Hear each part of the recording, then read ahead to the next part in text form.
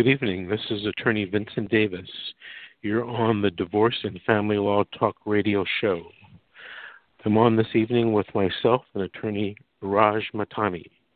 The effects of divorce, especially when the divorce involves children, last far longer than the divorce process itself. The consequences of marital dissolution can affect all members of the family and can last a lifetime.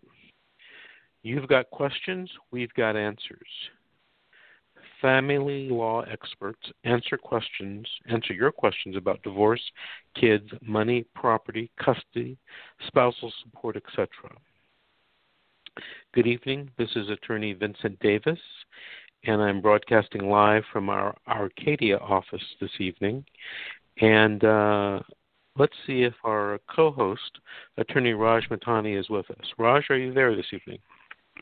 Hey, Vince. How are you? Doing good. How are you doing? Doing great. I've been slammed with client meetings and 2 court appearances today, but I'm going to bring some energy to the show and answer some questions for our callers and people who've messaged us since our last show, and hopefully give people some useful advice. Okay, but before we start on those questions, sure. What's going on with our Hollywood couple, Jack Sparrow? They, I think there's a saying. It's no news is good news. So there have been no tabloid reports. There have been no published progress since then. I think our last update, it had been reported that the attorneys are meeting. There's a settlement offer on the table. And I think they pushed off the DV hearing so that they could engage in that negotiation. So a lot of family law cases, some of the art is in seeing how problems can be solved, how it can be kept out of the public eye, how sort of costs and exposure can be minimized, and it looks like they're heading towards settlement. Very good. Any other recent news, Hollywood news about couples getting divorced? There's nothing's caught my radar recently, but I'm the one thing that I'm sure might be happening soon is, we just got through free agency season in a few professional sports, and Vince, you and I dabble in that area with a couple of our clients as well. A few celebrity clients, a few professional athletes, and the money that was reported is far and expansive. So I'm sure some people might find this as an opportunity to go in for modifications or start requesting support. So it'll be interesting to see if those storylines start to pop up. Okay, let's get right to our question. Let me pull it up on the screen here.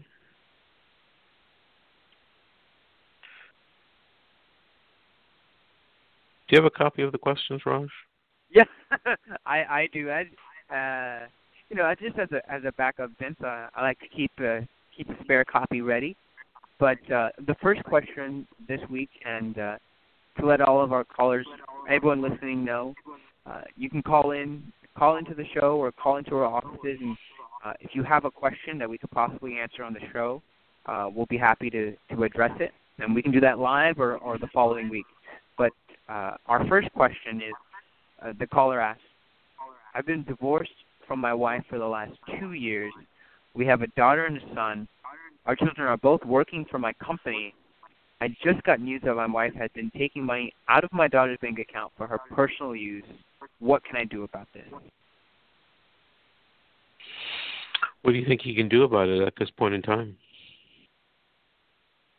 Well, like a lot of our questions, they seem simple on the surface, but there's a few issues beneath.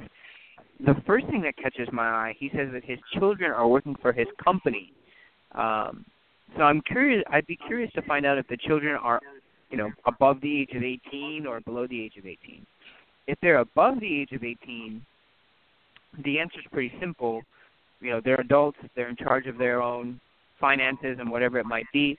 And, if If the daughter wants to allow the mother to have access to her account and take that money out, then that's what the arrangement between the two of them is, and the father can't really do much.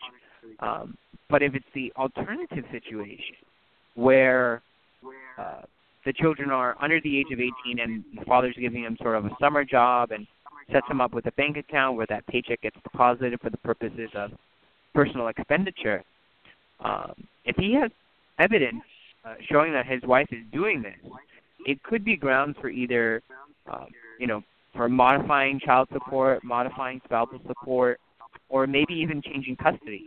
So, the right avenue here probably would be, first would be to bring up the issue and tell her not to do it. And then secondly, if that gets nowhere, I would file a motion immediately seeking modification for all of the previously mentioned issues, or even more specifically for the mother not to have access to that account. What are your thoughts, Vin? I didn't take the question. I didn't think that these folks were married. Is that how you or these folks were going through a divorce? Is that how you took the question? Well, yeah, I took it from the first line. He says he's been divorced from his wife for the last 2 years. So I would suspect that issues of child support, spousal support, custody were either decided via judgment or might still be pending if they have an open case. But even after divorce, parties can come back on any of those issues and seek a modification. The ground for how you prove those changes, increases, but sort of what's written in stone is not necessarily always written in stone and can be modified based on changed circumstances or new evidence. So I think there are avenues here to resolve this through the court. I think you gave good advice with respect to, perhaps limiting the wife's access to these funds, and also perhaps moving for that request for order, to change custody, legal custody for sure, and perhaps even physical custody. Exactly. Yeah. I this issue seems like it's obvious enough that they could take the mother off as a signer off of the daughter's accounts. There are direct ways to alleviate this issue, but if none of those seem to be working or don't actually solve the problem, then the next option is court. Okay. Very good advice. Very good advice, Raj. Okay, the second question that we have this evening is, I got married to my wife 17 years ago. My wife does not work. She has been supported by my working business. We have been having a difficult marriage lately. I am considering divorcing her. Before I move forward with the divorce proceedings, I want to file a post-nuptial agreement. Is this possible? What say you? This is a very interesting question, Vince. I think we went over this issue of prenuptial and postnuptial agreements a few weeks ago. And if I remember correctly, I haven't refreshed my recollection on the issue, but if I remember correctly, the critical part in these prenuptial and postnuptial agreements are how they are executed. So the steps that this person might want to take are to make sure that it's properly drafted, says all the things that he wanted to say, that he presents it to his wife and gives her the right opportunities to review it, have an independent attorney review it, and then when both of them sign it, to make sure it's notarized and properly documented. If all of those things are in place and you follow with the statute, you could have an appropriate postnuptial agreement, and then if you end up getting divorced, it could be valid and enforceable. The part that intrigues me here is that it's been a long time that they've been married. It's been 17 years. So that may become a factor, but I think that can be alleviated in the way that the postnuptial agreement is drafted to, sort of have the wife sign away all the acknowledgments that none of this was done under duress or compulsion on any level. But there is a way to execute this postnuptial agreement, and the best way would be to make sure that an attorney does it and make sure that it's properly drafted and properly submitted and executed to make sure that it's enforceable. Right. I agree with you, Raj. His hardest probably hump to get over is going to be getting his wife to sign a postnuptial agreement after 17 years of marriage. Well, after you and I got lectured by that caller last week about not doing as we preach, that's always the hardest part, right? Is getting the other party to sign. So, did you make some changes in your life after that lecture? Did you get your Nope. prenuptial agreement? Nope. I am remaining blissfully ignorant and optimistic, and should things change, they change. But I guess I'm going to take that risk. Very good, very good. I want to tell our listeners, if you want to call in and ask a specific question, you can give us a call at 646-668-8791. That's 646-668-8791. Okay, Raj, the next question that we have is, I have a 16-year-old daughter who has been working for 3 years. She works for different agencies here in Los Angeles. If I get divorced from my husband, would the amount he pays in child support be connected to my daughter's income? Wow, that's a very loaded question with a lot of intricacies that I actually haven't run across before, but I'm going to take a stab at it. It would be my instinct that the amount of money that a child earns would have no impact on child support. The purpose of child support is for the paying party or for either party to assure that the child has the same standard of living at both parents' places. So, this child isn't independent. At least I can't see that in the question. This child isn't fully independent, isn't fully supporting herself. So, whatever considerations are made for child support would be, in my opinion, exclusively based on the earnings and incomes and living situations of the parent and not the child. But I don't know, Vince. Have you run into this kind of issue before, or how would you react? I have not run into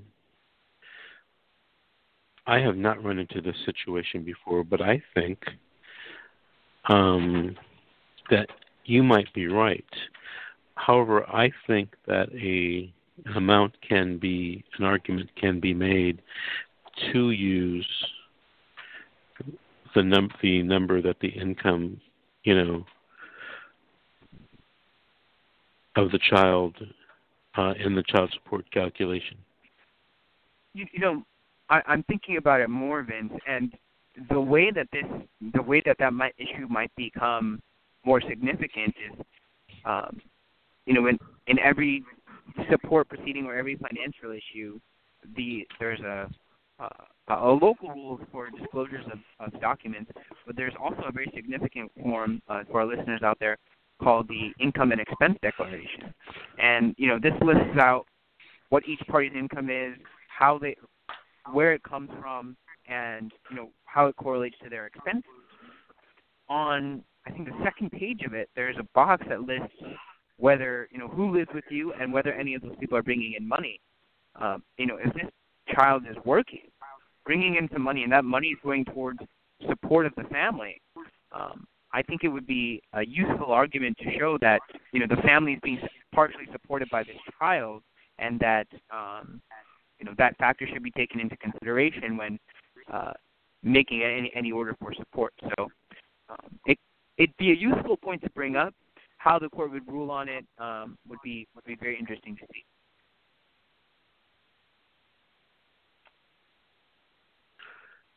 I think that whole point about the income and expense, is going to play into when you list the child's income, going to play into the support calculation.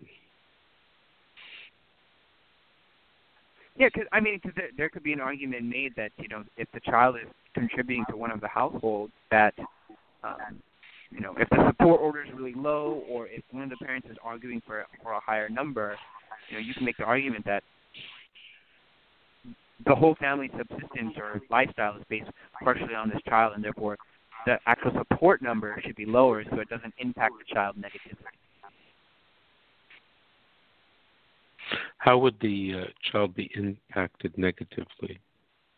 Well, I think the court would want to take some caution to make sure that, this child is working, they're underage, and that, wanting to protect that everything that they earn goes for their personal needs and their situation, as opposed to the parents continuing to rely on this child for their standard of living. So, I think the court would take some great caution to assure that, neither parent, sees this child as a potential cash cow or, a substitution for either party's income. Okay. Interesting, although I think some arguments can be made to the contrary. True, and that's why it would kind of be an interesting resolution by the court as to how they would navigate this issue. Mm-hmm. Okay, let's go to our next question, Raj. My husband and I got divorced about 2 years ago. The court ordered that I pay him child and spousal support. Since our proceedings, I have received a pay decrease from my company. How long would it take to change my support orders to pay less money? What do you think, Raj? So this depends on a couple of factors. So the typical way that a person goes about making a modification, and I alluded to this a little bit earlier, is that anytime you have a change in circumstances or something has changed in your life that impacts your ability to pay support, execute custody, any of those things, you can go back to the court, assuming the parties can't agree. You can go back to the court and say that you want a formal change in the order because you either can't be around as much, or you would like to be around more, or you're making less money and you can't pay the amount of support that the court has ordered. So if those changes are there, that's the way you go to the court and you ask for those changes. Now, where do you go to court and how is the next part of that issue. For child support, and I ran into this issue today, for child support, it depends on whether the Department of Child Support Services is enforcing the support orders. If they're doing that, especially here, specifically here in LA, and I presume it's the same in other places, there's a separate court specifically reserved to address financial issues related to child support. So if the Department of Child Support Services is enforcing, you would have to go through that avenue and seek a modification of child support.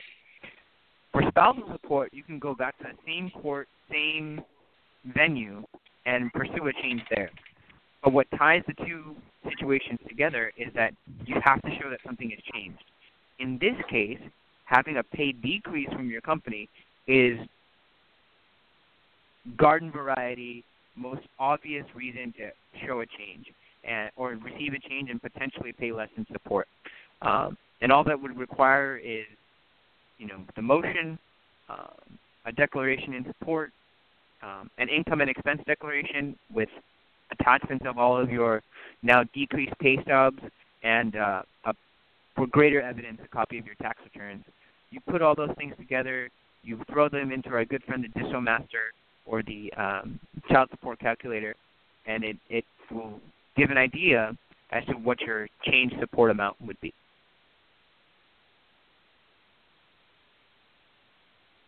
Raj, explain to our listeners what dissolution is. So the legislature in the state of California wanted to remove the inconsistency that judges sometimes have when they're making support orders. And prior to the initiation of this technology, you go into court. It could be in whatever county. You say, well, judge, I make this amount of money. I can only pay this amount in support. And some people would feel like the orders that were made were not reflective of what the real need was, or overly charged one party to pay for support. So what the state legislature did is created, or gave the authority to create, a calculator software that takes into consideration all of the aspects of cost of living, your income, your gross income, how much custodial time you spend, how much you give in 401k contributions, how much you give in healthcare contribution, monies you earn if you have your own business, monies you earn throughout the year, whether in waves or not, whether you earn bonuses, all of these types of things, all these variety of ways in which people fund their lifestyle go into this calculation.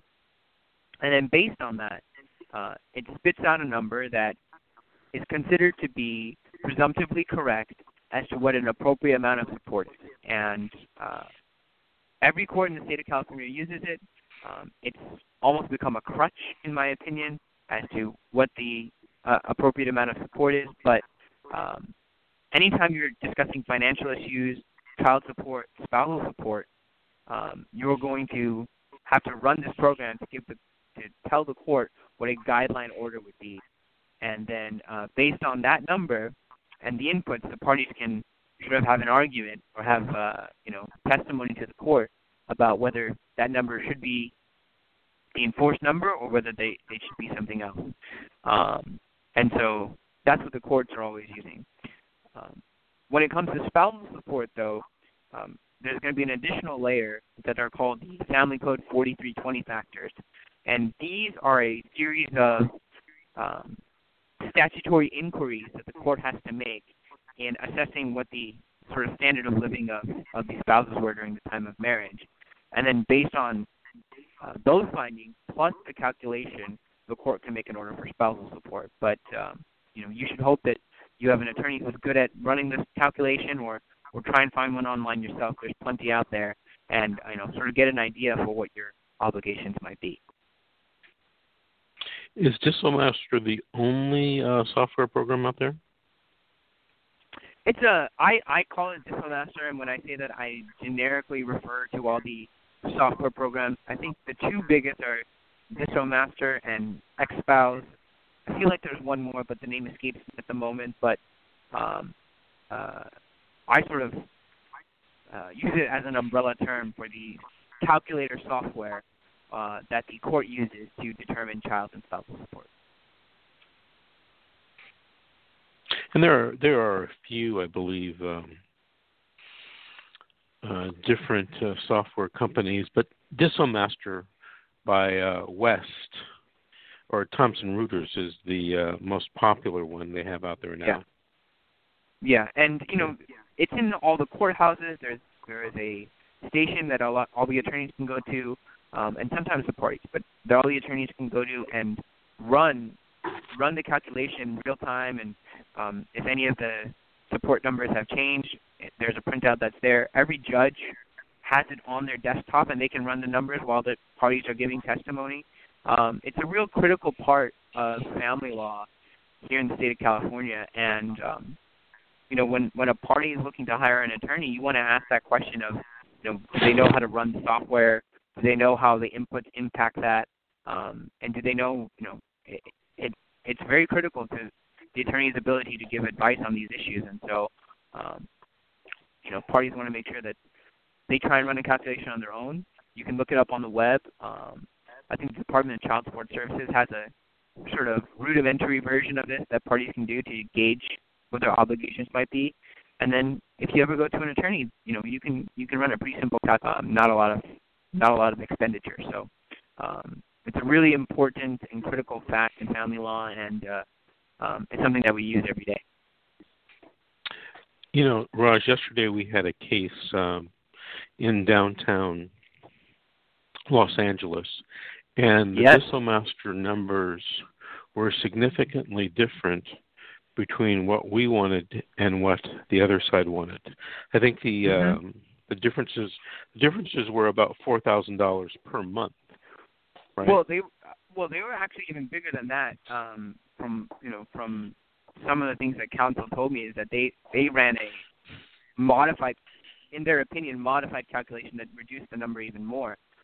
They told me they ran a calculation that was, I think, almost $15,000 different than what ours, like their max number versus our minimum number. So,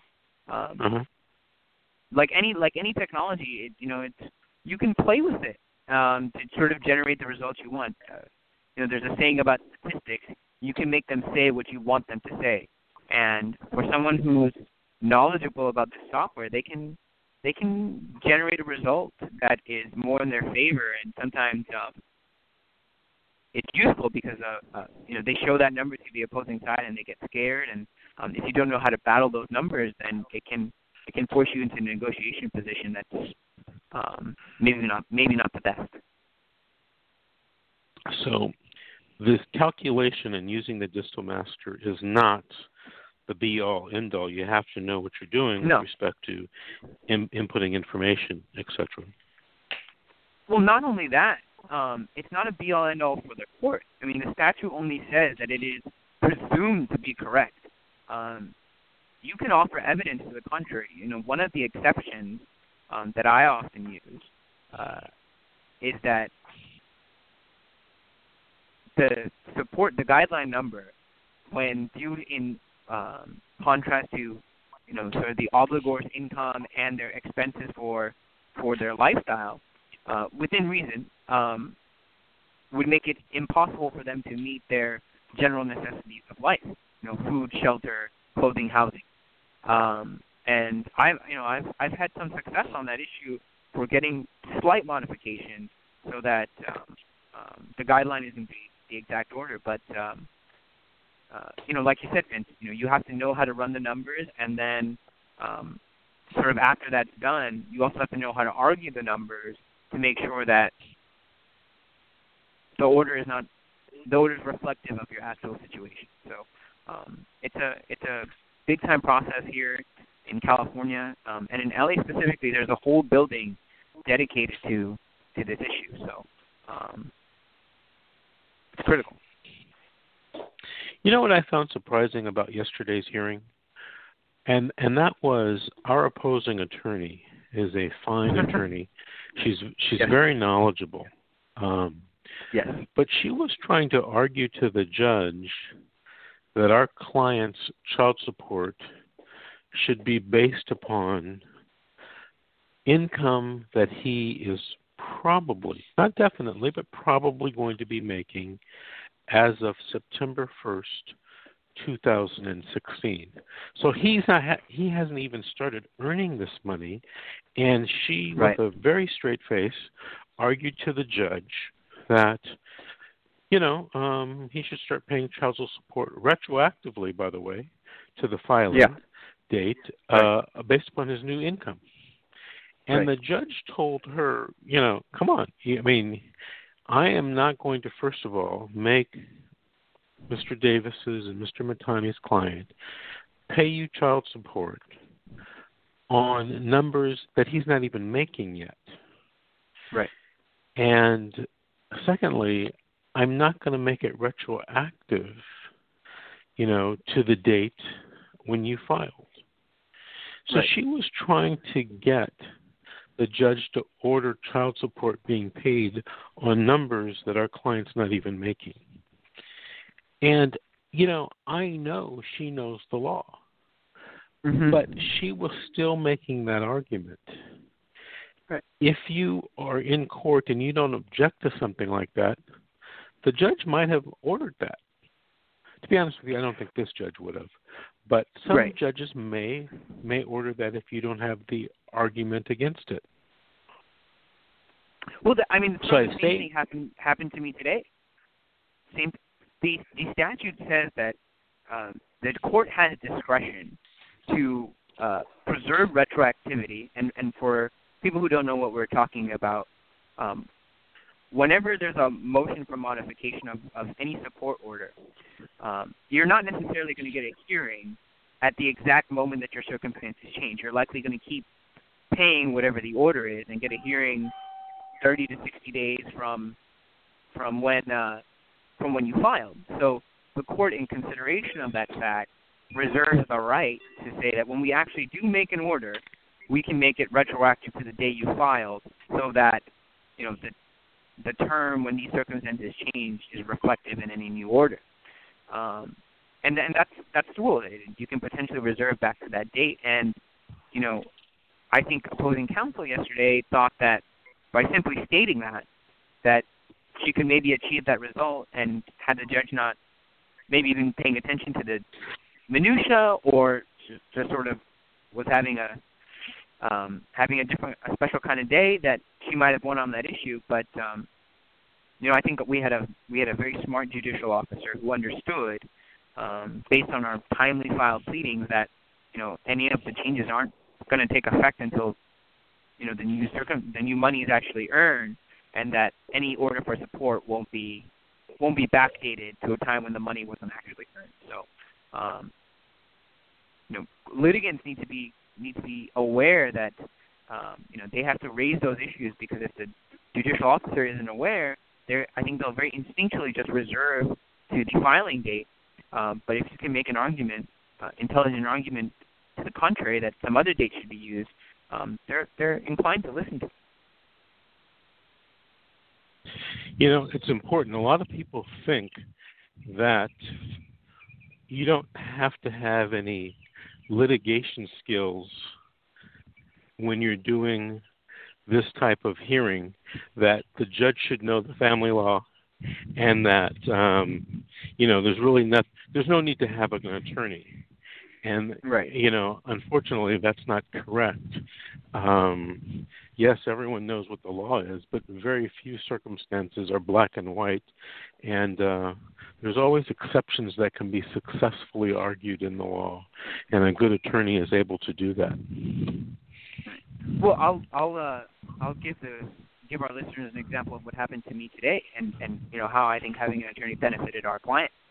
I was in a child support hearing at our local child support court, CCW, here in LA, and by the local rules, whenever this financial issue is presented, the opposing side is supposed to present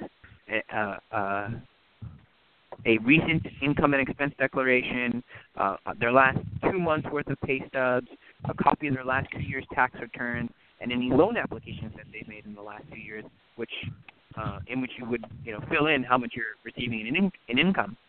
And we complied with this. In fact, we presented it early.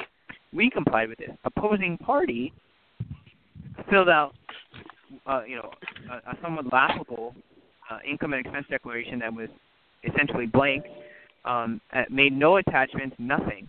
And we went in there to the child support sort of triage office, and you had that discussion with that attorney, and they were ready to make an order against our client.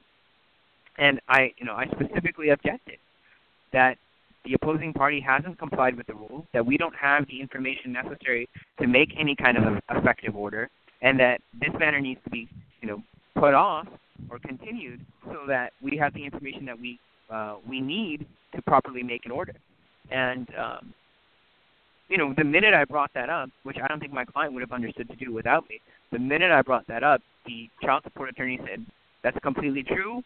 Let's go put this on the record, and we'll get you the continuance date." And I was able to save our client time, money, interest, and even get retroactivity to today's date and not the filing date. So, it's critical that people either seek the representation of an attorney for an issue like this, or at least inquire and figure out what their options are. Raj, this reminds me of a story, true story. Client comes to me, and what had happened was a couple decided to get divorced. They didn't want to involve any attorneys. Interestingly enough, it was the husband who didn't want to involve attorneys, and they did their own divorce through a paralegal service. Well, there was one main particular asset. It was the family home, and the judgment said something kind of vague and ambiguous as to the division of the family home and how much someone would get from the sale of that home. Now, this was before property prices had plummeted, but okay. They got divorced, and when the house was sold, which was several years later, the judgment was written so that the wife was only going to get half of the house sold based upon the value of the property at the time of the divorce. And the house went up $300,000 from the time of the divorce till the time it was sold, like a couple of years later. And the woman had gone to her husband and said, well, I want half of the $600,000 of the house, not half of the $300,000 of the house. And he says, oh, no, it says right here in the judgment that you only get half of the house at the time of the divorce, which the value was $300,000. Well, she came to me and she says, I'm going to lose out on $150,000. Would you go to court and try to change this? And I said, yes, I can go to court and I can try to change it, but I don't think we're going to be successful, because several years has gone by. And she says, well, I didn't intend that, and certain explanations he was giving, and he defrauded me, and which was probably true. We went to court, and the judge ruled against us. Said no, that the judgment was very clear, and there was apparently quid pro quo, and that she was going to get half of the $300,000, not half of the $600,000. And what ended up happening is she saved a penny but lost $1, because she didn't even get the judgment or the settlement agreement reviewed by an attorney so that an attorney could explain it to her. In a lot of cases, people don't want to hire attorneys because attorneys can be expensive. But what you can do every time that you do something major in the case, you can bring it to an attorney to have it reviewed. And you might have to pay $200-$300, maybe more, to have that reviewed. But had the woman paid even $1,000, she wouldn't have lost $150,000 in the long run. So I think people should, if they don't want to hire attorneys, I understand that. A lot of people are uncomfortable hiring attorneys, but hire an attorney at every major step to try to review documents for you, so they can explain the possible pitfalls in these situations. What do you think about that? Well, that leads me down the path to sort of what people misperceive as the way to get an attorney to represent you. I think a lot of people have the old school understanding that it takes thousands of dollars, a big retainer, and that's the only way you can get an attorney to help you. And that's actually not the case. The state bar has created all of these new avenues for people to get representation and not sort of lose their house. And we do that here at our office. We do paid consultation if you want something more in depth than our traditional hour consultation. We do that for a small fee. We also provide what's called limited scope representation, where you could hire us, like Vince is saying. If you want an attorney to at each stage, but you don't want to be committed to them for the entire amount, you can hire an attorney on limited scope to handle a very narrow issue, handle a specific day at court, and then, go back to being self-represented. So you can do that on limited scope. You can do have an attorney review it for unbundled services, just to do the document preparation or to write up all of your pleadings and make sure that, in the event that you can't argue the case, that at least the court sees all of your positions and that they're legally supported. So, there's lots of ways for people to make sure, and in the example that you stated, try to save a penny but lost a dollar. She could have hired somebody for probably a nominal fee to go over that settlement agreement, and could have anticipated that these other issues might arise, and wouldn't have had to go through the stress of trying to have the court reconsider that agreement and get her something that she was probably properly entitled to. Raj, one of our current divorce clients came to me about 4 years ago when she, it wasn't a divorce going on. And she came to me, and she had a copy of a post-nuptial agreement. Now, a post-nuptial agreement is an agreement that parties sign after they get married in case they get divorced. Right.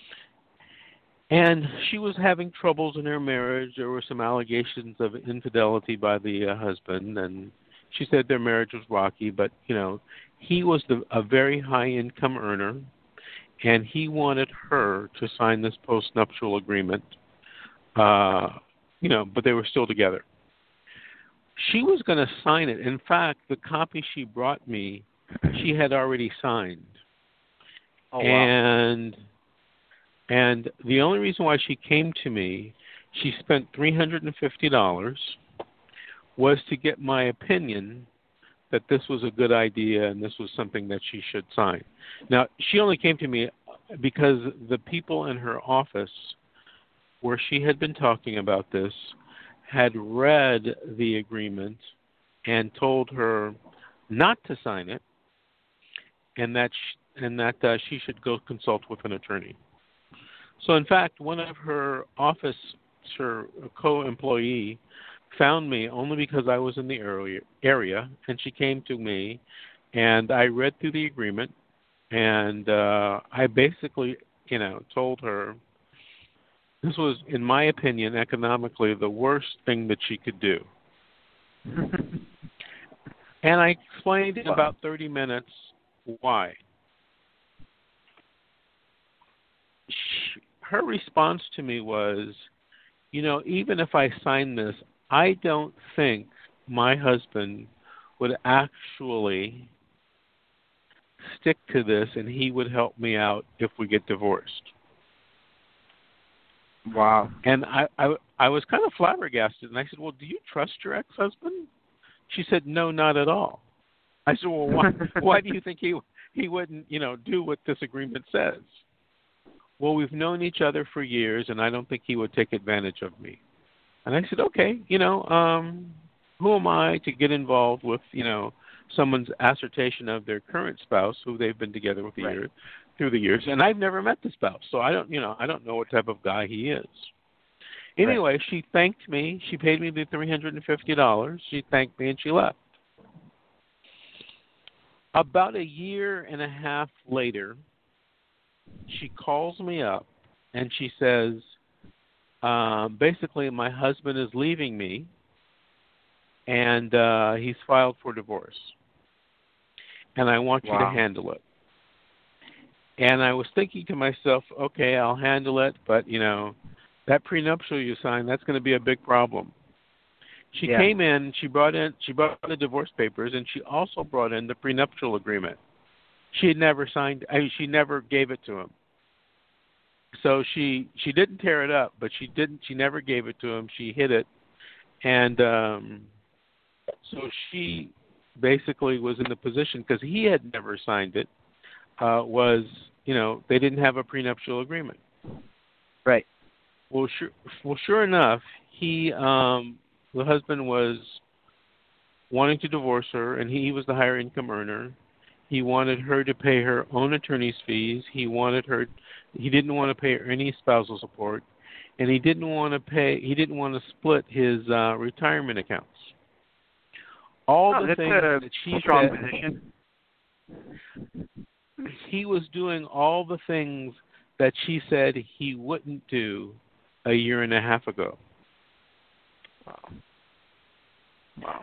So they go through the divorce. It's kind of a contentious divorce, but of course, she gets spousal support. She gets half the pension, and now she's, I won't say living comfortably, but she's not in, living in poverty because he, wanted to divorce her. Wow. All of that because she had the foresight to spend the $350 to come consult with me. And I think that's part of the reason why that provision is there in the statute for, specifically for postnuptial agreements, for parties to have the opportunity to review it. You can respect a person's good intentions all you want, but there's probably a reason why the marriage is rocky. There's probably a reason why it ended up in divorce. And the minute that, Vince, you and I, we see this every day. The minute the divorce happens, the sort of collaborative attitude tends to disappear, and people, sort of want what they want despite what the law says. And so, sort of at every point, like in this case where they had someone to review their postnuptial agreement, and then throughout the life of a case, a divorce case can be pretty long and be pretty taxing. For the life of the case, it's useful to get a set of fresh eyes, a legal opinion, and make sure that sort of, the case is chugging along in an appropriate way. So I think that's a good story for our listeners to hear about sort of how the winding road of divorce can lead to a lot of unexpected destinations. Raj, let's move to our next question. What does our next question say? Our next question is somewhere we'll all have to move it up as well. Here it is. Okay. I got it. The next question is, my husband is threatening to divorce me. If I travel out of the country and have no intentions to come back to the USA, would I have to divorce him still? This is an interesting question. My initial reaction to it, Vince, is that if she's planning on leaving the USA and never coming back, she still needs to resolve her interests and issues here in the U.S. So,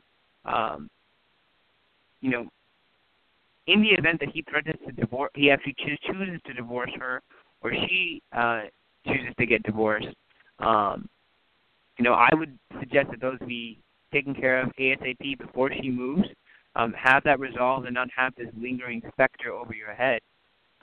Because if one side decides to initiate the divorce, you're going to have some big service issues and jurisdiction issues. And I think it would be advisable to sort of resolve it and not leave it unsettled. What are your thoughts? You're probably right, but it sounds like she doesn't want to get divorced, and the question sounds like, well, if I move away, can he not get divorced from me?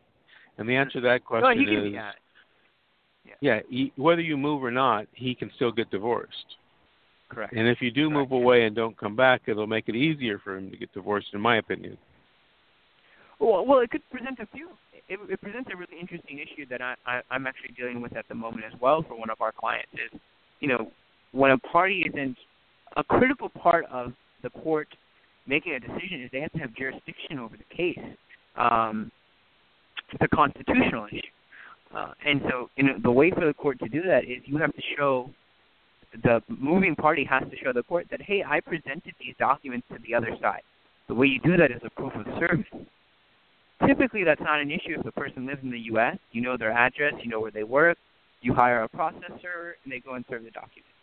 Or, if the parties are amicable, you can send what's called a notice of acknowledgement, and they can sign off that they received the papers. But when someone's out of the country and you don't know where they are, you sort of get into this new issue of how are you going to present them documents, or if you don't know where they might be, you have to do a process called what's called service by publication. And that sort of, that's an additional step. It's not too hard, but it's an additional step, delays the case, and could come back to present a problem for the court if it's not done correctly. So even if she doesn't want to get divorced, if she leaves and he initiates, a divorce will eventually happen, which is why I would probably advise her that, resolve it and then move to wherever you want to move to. That would be the best advice. Yeah, that would be the best advice. Right. Or she could retain a lawyer and go ahead and move now and let the lawyer handle the divorce while she's living, outside the country. Right. So yeah, you can have there are ways that once the lawyer is hired, then service on the lawyer would be appropriate, and the lawyer can handle it, and you can be out of the country and just sort of telecommute with your attorney. Very good. We're running out of time. Raj, what's our next question? Well, actually, it's the perfect question, I think, to lead us to our close. For those people who are part of our newsletter, if you subscribe to our broadcast, you'll get a letter every month saying one of the subjects that we're going to talk about. This week, I think, posed a question about, sort of to paraphrase, how long is child support effective, or do you have to keep paying support for your child even past a certain age or event? And the question that's specifically posed to us here is, one of my children is turning 18 next month. They are only a junior in high school. How can I ensure to receive child support until he is out of high school? So this is a very specific issue that's governed by Family Code Section 3900, and more specifically Family Code Section 3901, Parts A and B. And I'll read this section for our listeners. The statute reads, the duty of support imposed by this section continues to an unmarried child who has attained the age of 18 years, is a full-time high school student, and who is not self-supporting until the time the child completes the 12th grade or attains the age of 19 years, whichever occurs first. Nothing in this section limits a parent's ability to agree to provide additional support or the court's power to inquire whether an agreement to provide additional support has been made. Those are we can break down the statute a little bit, but what it means for this client is that even if a child is past the age of 18 but hasn't graduated high school, they're going to continue to have to pay support until they graduate high school.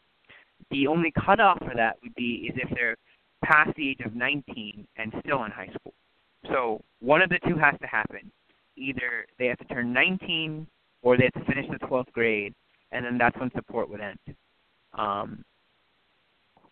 lot of times people bring up the issue, well, what about college and things of that nature? Parties can make their own separate agreement regarding payment for college or tuition and things like that, but that wouldn't be specifically enumerated in a child support order. Child support is simply designated for one party to the other to get the kid through high school.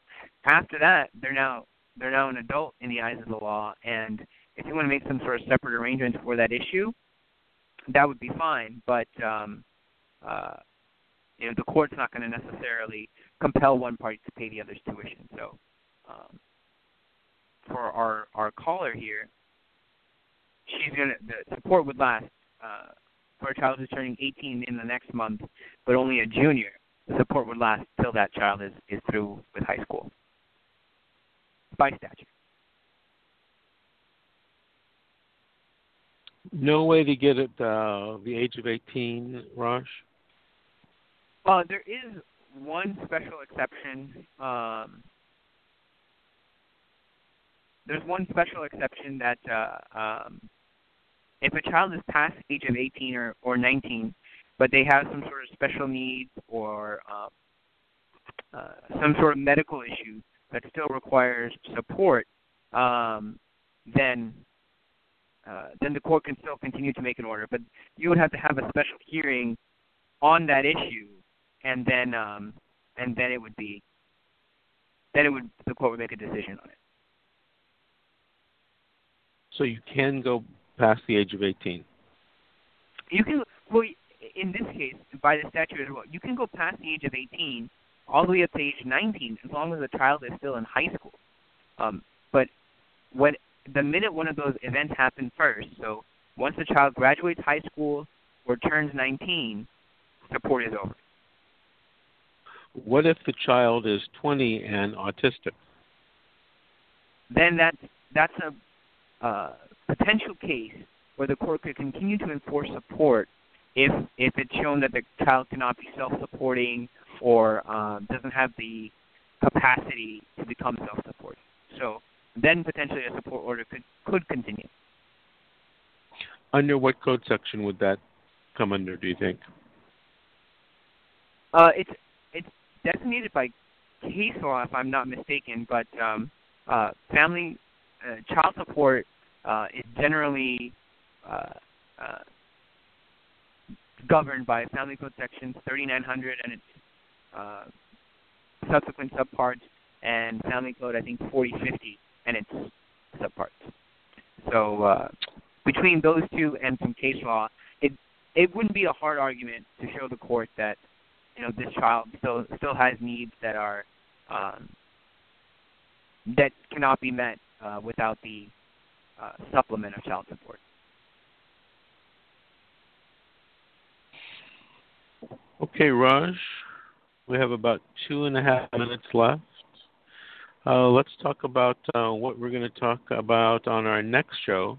We have Catherine McWillie coming back, but I think that's going to be the great. last week in July,